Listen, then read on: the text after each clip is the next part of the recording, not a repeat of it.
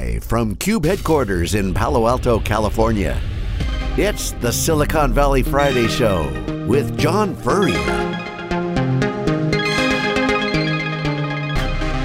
Okay, welcome everyone. We are listening to the Silicon Valley Friday Show. I'm John Furrier. Joining me today is Jeff Frick, General Manager of our Cube Business, and we're going to have Dave Vellante call in later to give his perspective. This is the weekly review. This is our weekly podcast show where we summarize all the events happening all week, the top news in tech, extract the signals from the noise, and talk about the impact. I'm here with Jeff Frick. Jeff, great to see you. How was your week? The weeks just keep flying by, John. We do so much every week, and then you get to the end of the week, you want to do a quick summary, and then it's like, oh my gosh, we're off to the next week, and the storm of activity just never ceases. There's so much action happening in Silicon Valley. It's almost hard to really kind of encapsulate it all into 30 minutes, but there's so much happening. Just quickly going to run down what we're going to talk about in today's show. Is one, obviously, AT&T is buying Time Warner for record number amount. That's a huge impact of the business. It shows a couple different tell signs in the industry. One, on the media business. Two, in technology. Three, in consolidation. It's earnings season. A lot of earnings came out yesterday and a couple days earlier. And so you got all the big bellwethers in tech, the new modern companies from Twitter, LinkedIn, Google, Amazon, all happening. And of course, there's a bunch of other news. And sadly, we heard our own Cube alumni, Sean Price, recently died of a shocking disease. So we're going to talk a little bit about Sean Price.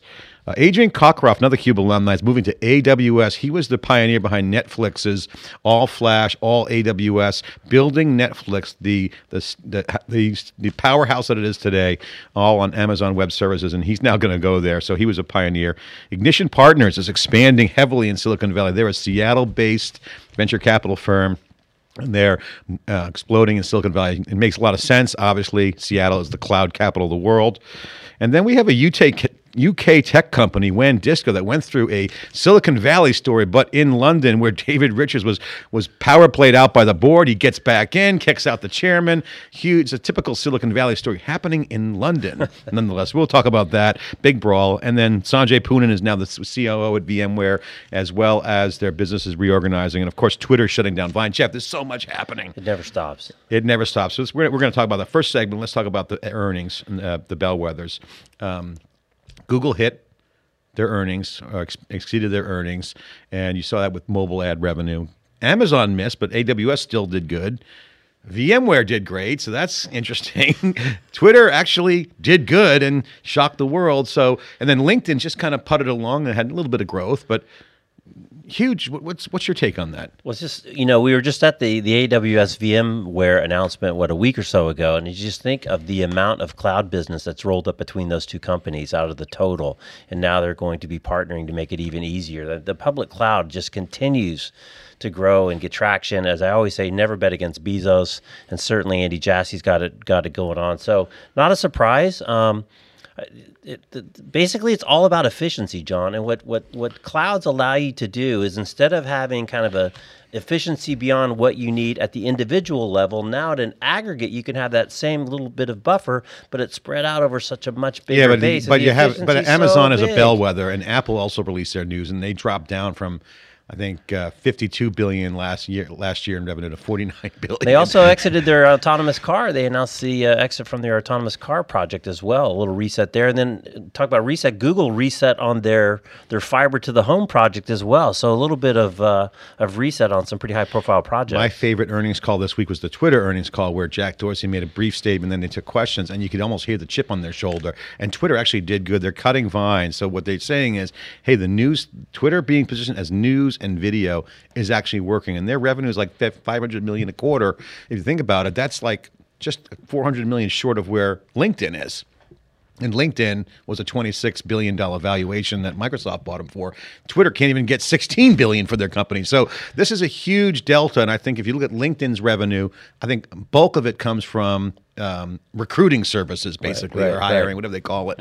Essentially, that's something that Twitter doesn't even have. So I think Twitter's certainly massively undervalued. I think the company there has got a chip on their shoulder in a good way, and is going to drive that bus forward. And basically, like, hey, screw you guys on Wall Street. We're just going to get the profitability, and we're going to just rock and roll. Well, eat just my be dust. Twitter, right? I mean, Twitter, just be Twitter.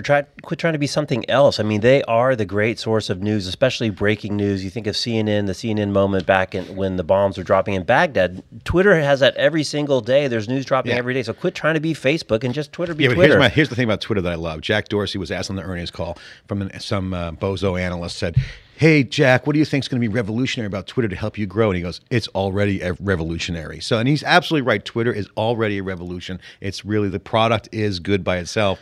They got to do what I've said 2 years ago. I'm going to say it again. They got to get line extensions. They just keep the core product. It's kicking ass. It is revolutionary. Get line extensions. Expand off the core product. What'd you think of the Benioff news saying we were interested in buying both Twitter and LinkedIn, but things were leaking all over the place and screwed up our transaction process? I love that. I think that's a smart move. If I was him, I'd be in the same boat. If you get LinkedIn and you get Twitter, you have both essentially the Rolodex for salespeople, because Salesforce.com loves that, and Twitter is one big communication backbone. That's awesome. That's a land grab of epic proportions. Who wouldn't want those two companies? Think of you tag that with LinkedIn too. Now suddenly you know all your targets, right? Because LinkedIn you're dialed right into all the titles of all the executives that you're trying to go after. I think that's don't have to manually re-input it. It was almost scary scenario if Salesforce owned LinkedIn. Let's bring in Dave Vellante. Dave's on the phone. Dave Vellante's on the phone. Let's bring him in. Dave, hello. Dave, you there? Hi guys, how you doing? All right, we got Dave Vellante on the phone here. Our line one. Go ahead, Dave. What do you think about the earnings? What does it mean? Guys, today I was listening to the conversation, live. So, I got to chime in on AWS. Stock got hammered yesterday after Amazon announced, but AWS, from my take, is killing it. They're still growing, in the mid 50s. But the operating profit is what is just unbelievable to me. Their operating profit was like 26% this quarter. This is just AWS, up from 20.5% a year ago. I mean, just to give you context, EMC, before it went private with the acquisition from Dell, had 17% operating profit. And they're an incredibly profitable company. AWS is in the 25 to 26% consistently, and it's been growing. So, what does that mean, Dave? What does that mean to you? What's the relevance of that to the marketplace? So the relevance of that to me is that the AWS cost structure is superior to everybody else out there because of their volume, and it's because of what Jeff was talking about, the efficiency. So even though Amazon loves to say, and Jeff loves to say, hey, it's not about price, Amazon's got the best cost structure. And so they are able to deliver services significantly faster and more profitable than anybody else. And the more they grow, the more profitable they get. It's like Microsoft with software in the 80s and 90s. It's a mega trend that I think not a lot of people are really attuned to, and it's just going to get stronger and stronger in my view. And I was going to say, Dave, the thing that amazes me about Amazon is it used to be everyone went from specialty hardware, Sun boxes, silicon graphic boxes and chips, to Intel-based because of the volume powered by PCs, and it was more economical. Now the big guys, the Googles, the Amazons, have such volume in their own infrastructure that they can actually get better economics building custom-built hardware for their applications than they can using an Intel chip. They've completely flipped the hardware economics upside down. I totally agree with you. You're right. It used to be the economics of microprocessor-based computing, and now it's the economics of cloud-based computing. And this, to me, is relevant for every CIO out there because a lot of people will say, well, we want to build it on-prem and hybrid, et cetera, et cetera. Well, that's all true. Amazon will continue to have the superior cost structure, and that the pace of that cost decline is going to continue. I'm not saying price. There's plenty of studies out there that show that price-wise is maybe more expensive to go to the public cloud, but cost-wise, Amazon has a huge advantage. And then the other company that announced too, John, ServiceNow is killing it. Frank Slootman was on CNBC last night with Kramer, and tons of momentum there. So that's one other one that I want to so I mean, the talk on the streets in Silicon Valley on this is that basically it's a Seattle-based company, obviously Amazon Web Services. I asked Andy Jassy when we had the exclusive interview with Gelsinger and Jassy, I'm like, is there a win? I asked Gelsinger because he's from the old Intel days. The Wintel was the Microsoft Windows, Intel monopoly, duopoly, what do you want to call it? But is in the cloud, is there a Wintel dynamic? Is it an AWS VMware? And so the street talk in Silicon Valley is people are scrambling right now. The VCs are shaking in their boots because they don't know what bets will come home for this. This completely changes the game on the horses they've been betting on, rather than the startups. And meanwhile, you got Ignition Partners expanding in Silicon Valley, and they're a Seattle-based company with some great partners.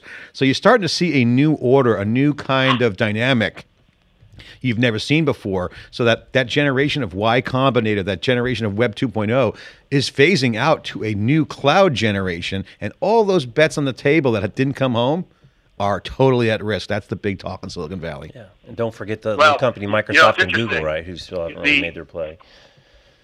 Yeah, I mean, The Dave, go ahead. What's your thoughts? If I could chime in on that, I mean, your point about the sort of virtual monopoly between Microsoft and Intel. I mean, I think that what's happening with cloud is the cloud is becoming a sort of this new model, and it's almost like there's just Amazon. I mean, you mentioned Amazon and VMware. Amazon this week very quietly announced a VM migration tool. They make a big deal out of it, but it's all about that big sucking sound going from on-prem virtual machines into the big cloud. Sucking sound. It's an on-ramp to the cloud. Once you check in, you can't check out. That's what Joe Tucci once said about the cloud. Hotel California. The Roach Motel. Once you check in, you can't check out.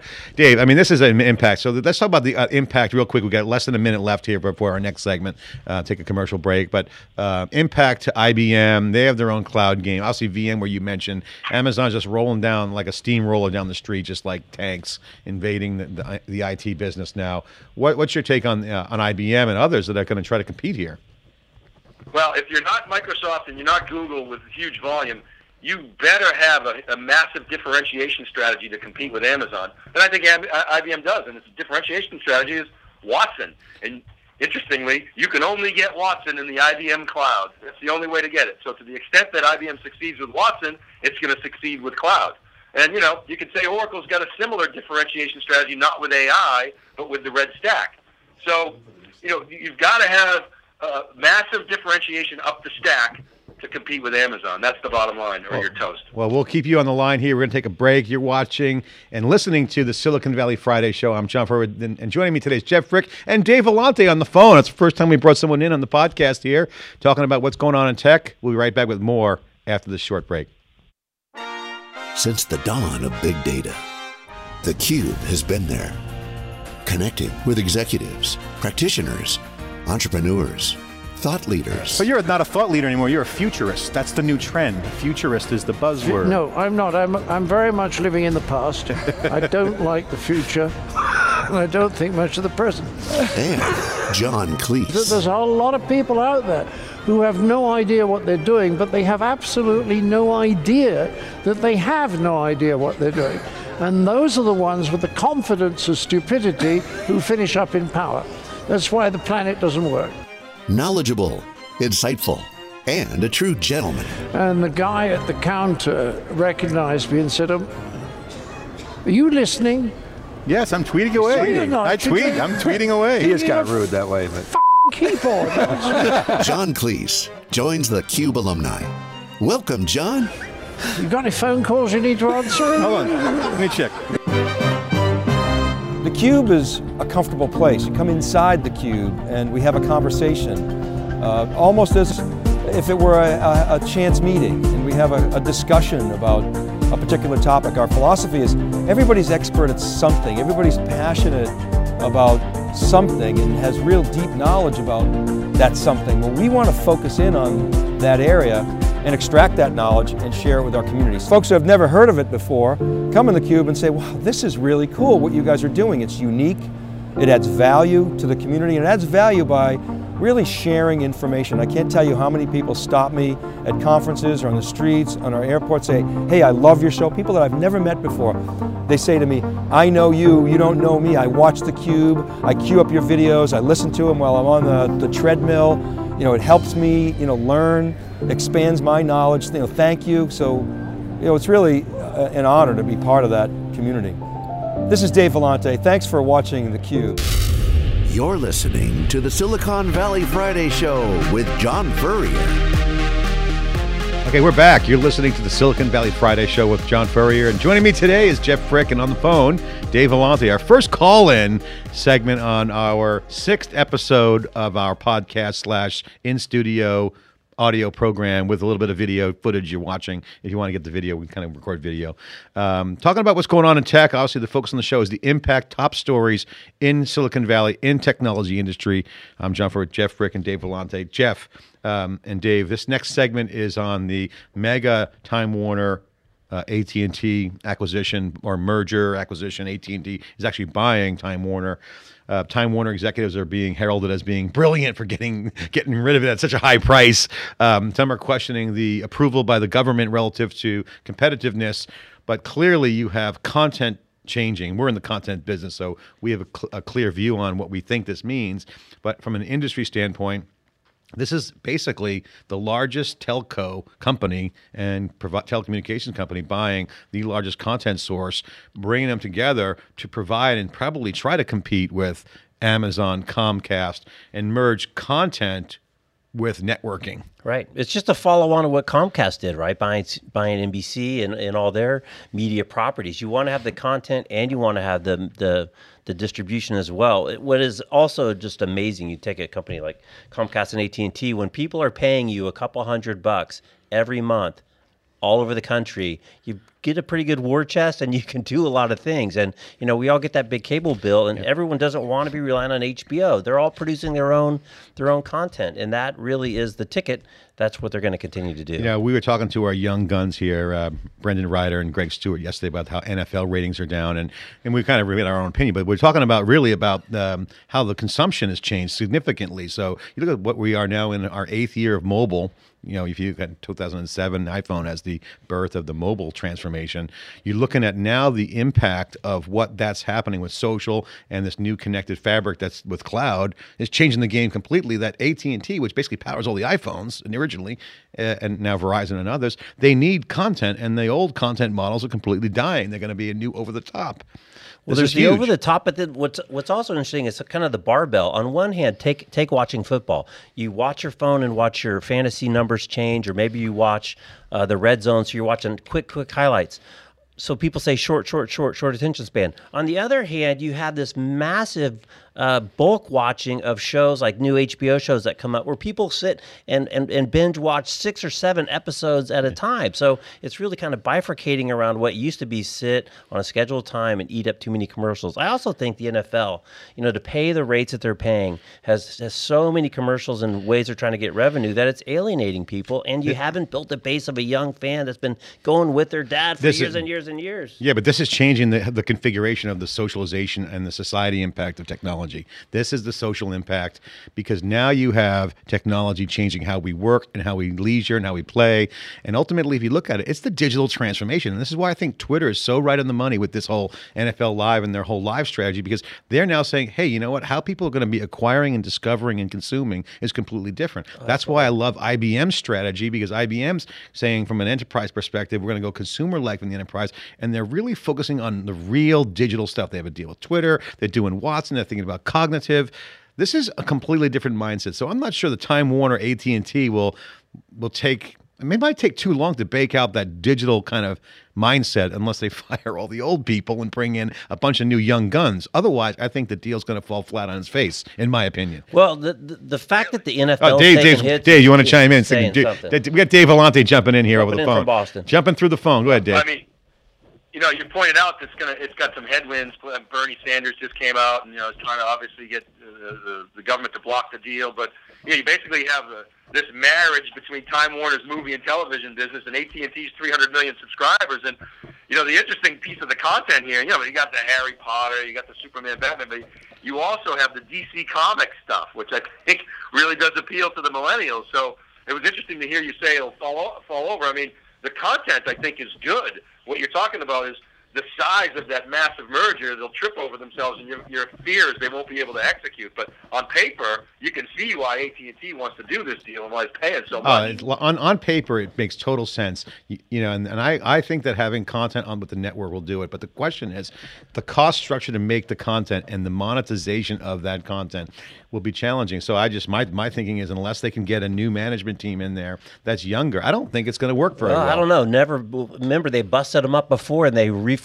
It didn't take them long to like it immediately. They came back all together again. AT&T did. And again, it's that recurring revenue that is so powerful. What's really going to hurt them is if the over-the-top services, you talk about the young guns we have here in the offices, most of them aren't getting the premium packages on cable. They get internet packages. You buy the individual sports or media that you want to consume. So this kind of bundled pricing for 1,000 channels, as Bruce Springsteen would say, and nothing is on, that's really at risk, right? Well, this is the relevance to this is that at the end of the day, we are in a massive shift in the infrastructure and in the business processes from content to networks. And anytime you have this kind of inflection point, like we're seeing now with digital intelligence, digital transformation, insight economy, whatever you want to call it, new brands emerge. And I'm a big believer that there will be new brands and new companies will emerge, will take the place. Yeah, I think AT&T Time Warner will have a nice little spot at the table, get some crumbs off the tables, continue to slowly move that business forward. But I think it's going to be a new brand. It's going to be an Amazon or a YouTube that's going to come in. Well, it will be someone that no one sees coming in from left field. And new types of content. Tony Hawk spoke at the Intuit QuickBooks event, and he's talking about they just put together this huge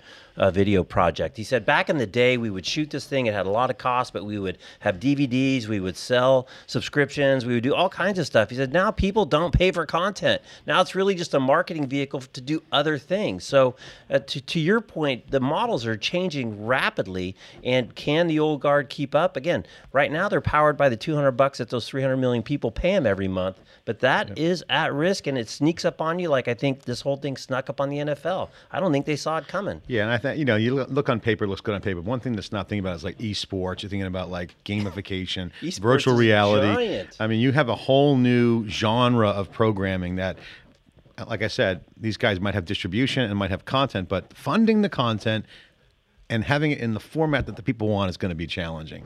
Yeah, that's my take. It's exciting times. All right. Things they are changing, right? Any thoughts, Dave? Final thoughts on AT&T Time Warner?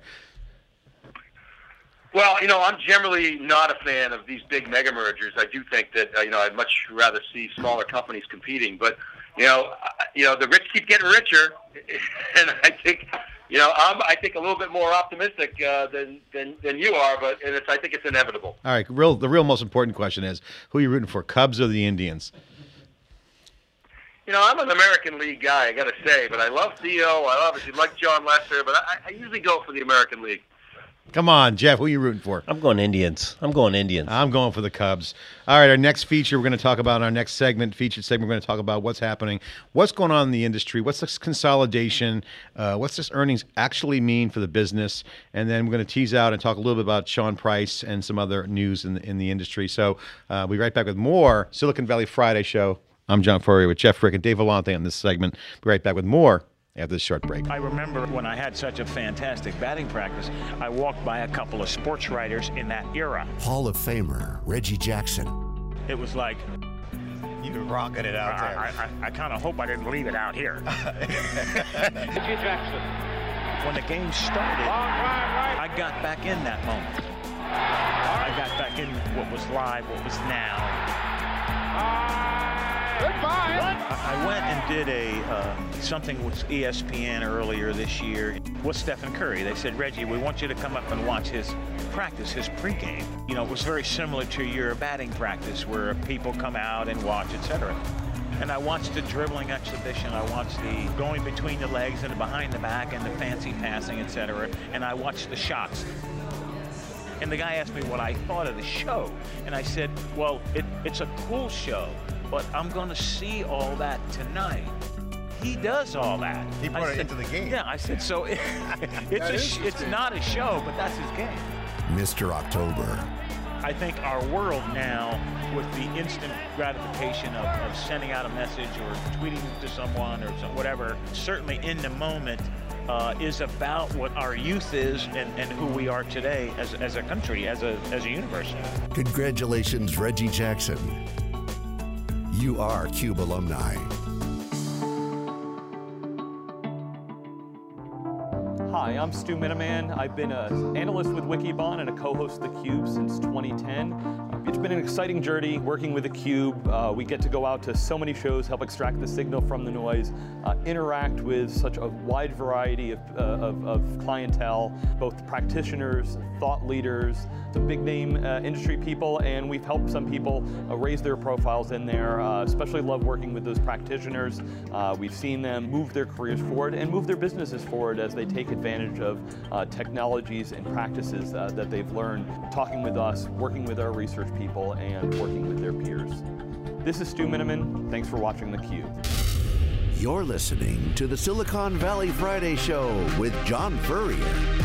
Hey, welcome back, everyone. You're listening to the Silicon Valley Friday Show. I'm John Furrier. Joining me today is Jeff Frick and Dave Vellante on the phone. On my iPhone, I'm holding up to the microphone. We have a more elaborate system, but it's great to have Dave on. This is our Thinking Out Loud segment where we just talk about what's on our mind and riff on it. For me, my first thing on my mind was really the death of Sean Price, who was a SVP at Oracle. Great guy. We had him on theCUBE twice. Dynamic, young, 53 years old, had a shocking turn of events. Quick bout with cancer, happened fast, came out of the blue, and took his life very quickly.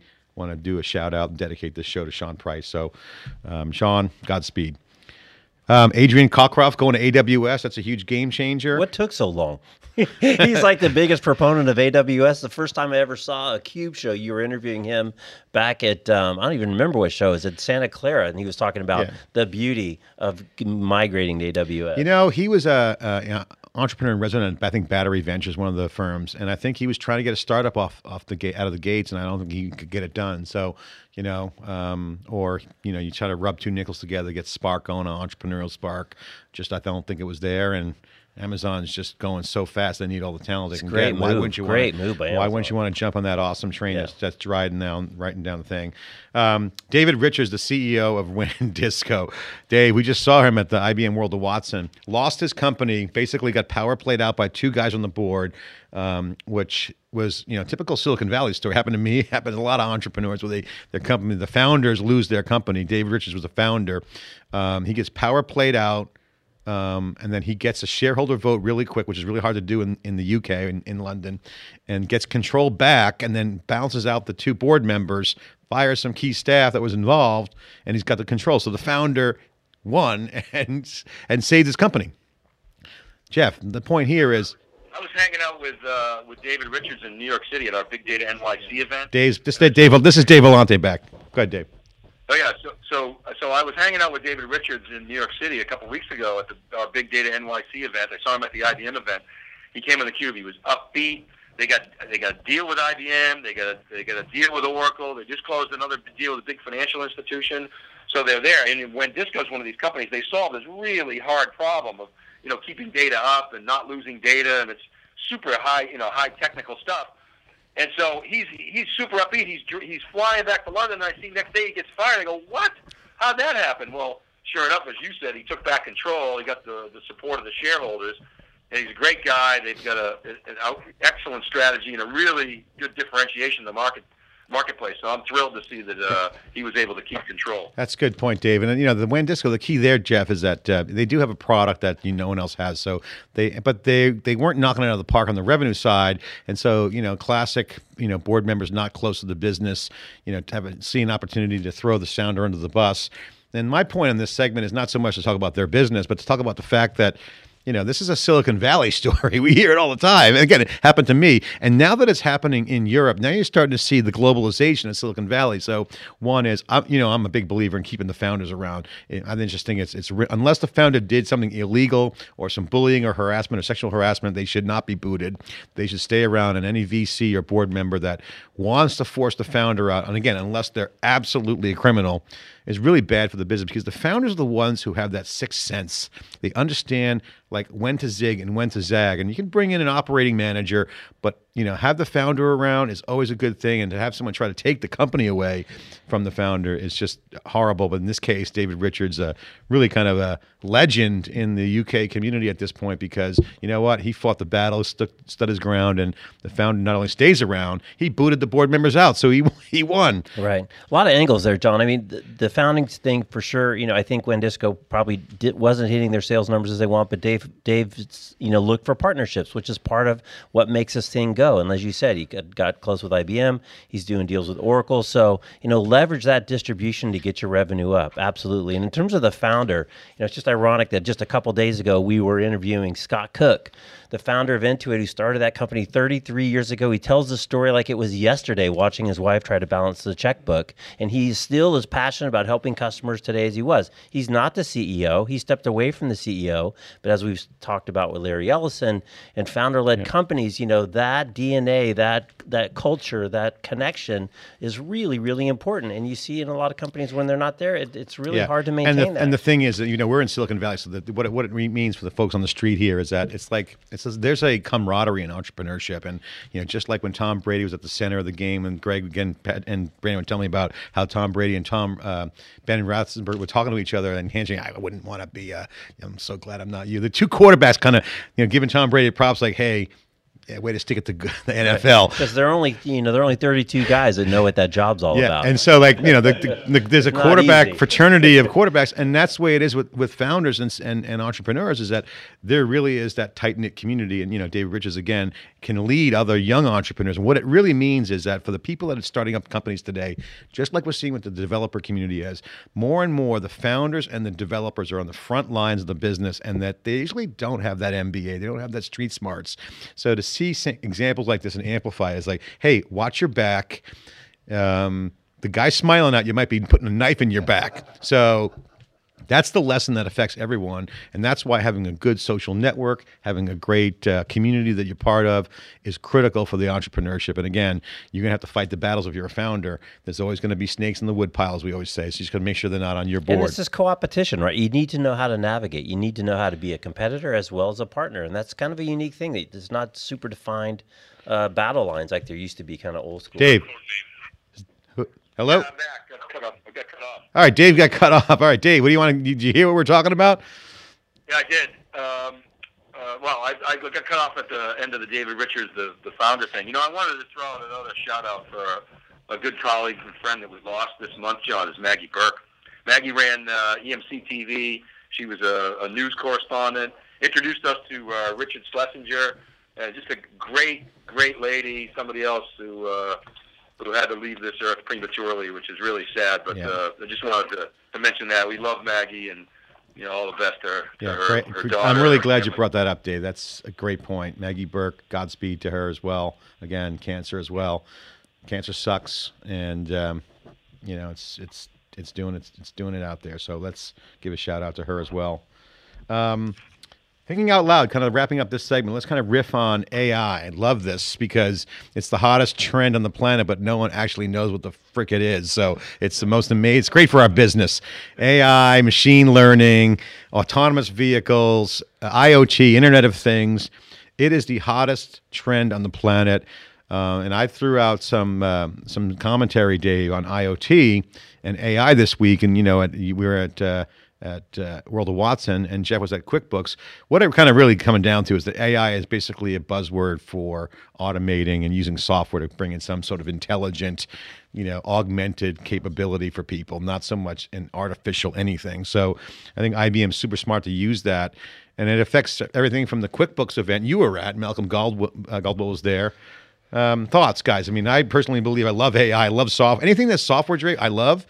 But in this case, there's a little bit of a risk to getting out over your skis on both AI and IoT, kind of grounding it in reality. Well, the IoT got grounded in a big way 2 weeks ago with the big denial of service. That was a week ago. That wiped everything out. But it was interesting, John, at the QuickBooks account, we talk about how all these cloud and API and integrations is changing IT. It's actually happening in small business and in the accounting way. Because now, when we talked about the rich are getting richer, the big guys, but for the little guys, via AWS, via the QuickBooks platform, via all their ecosystem for partners, they can now leverage to their mobile device the thousands of engineers and development hours and applications that all these guys are using, now delivered via a cloud app to their mobile so that they can focus again on higher value activities. So you're seeing it all over the place, and these guys are getting empowered in ways that they could never be before. It's also a very exciting time for small business. I'm going to play a clip that I just shared on my Cube Gems on my Twitter account, twitter.com/Furrier. And I want to get your guys' comments. I'm going to hold the laptop up here, see if we can get this properly set up here, get the volume up. This is Bob Picciano, my interview with him. He's a senior vice president. He was talking about this insight economy. I think he is right. And this is the one quote that I love that encapsulates my view. He nails it here. And this is a nuanced comment in the interview, but it's 49 seconds. Let's play it. That it's not just about digitalization or making those apps digital and making it engaging. It's about the combination of digital and digital intelligence.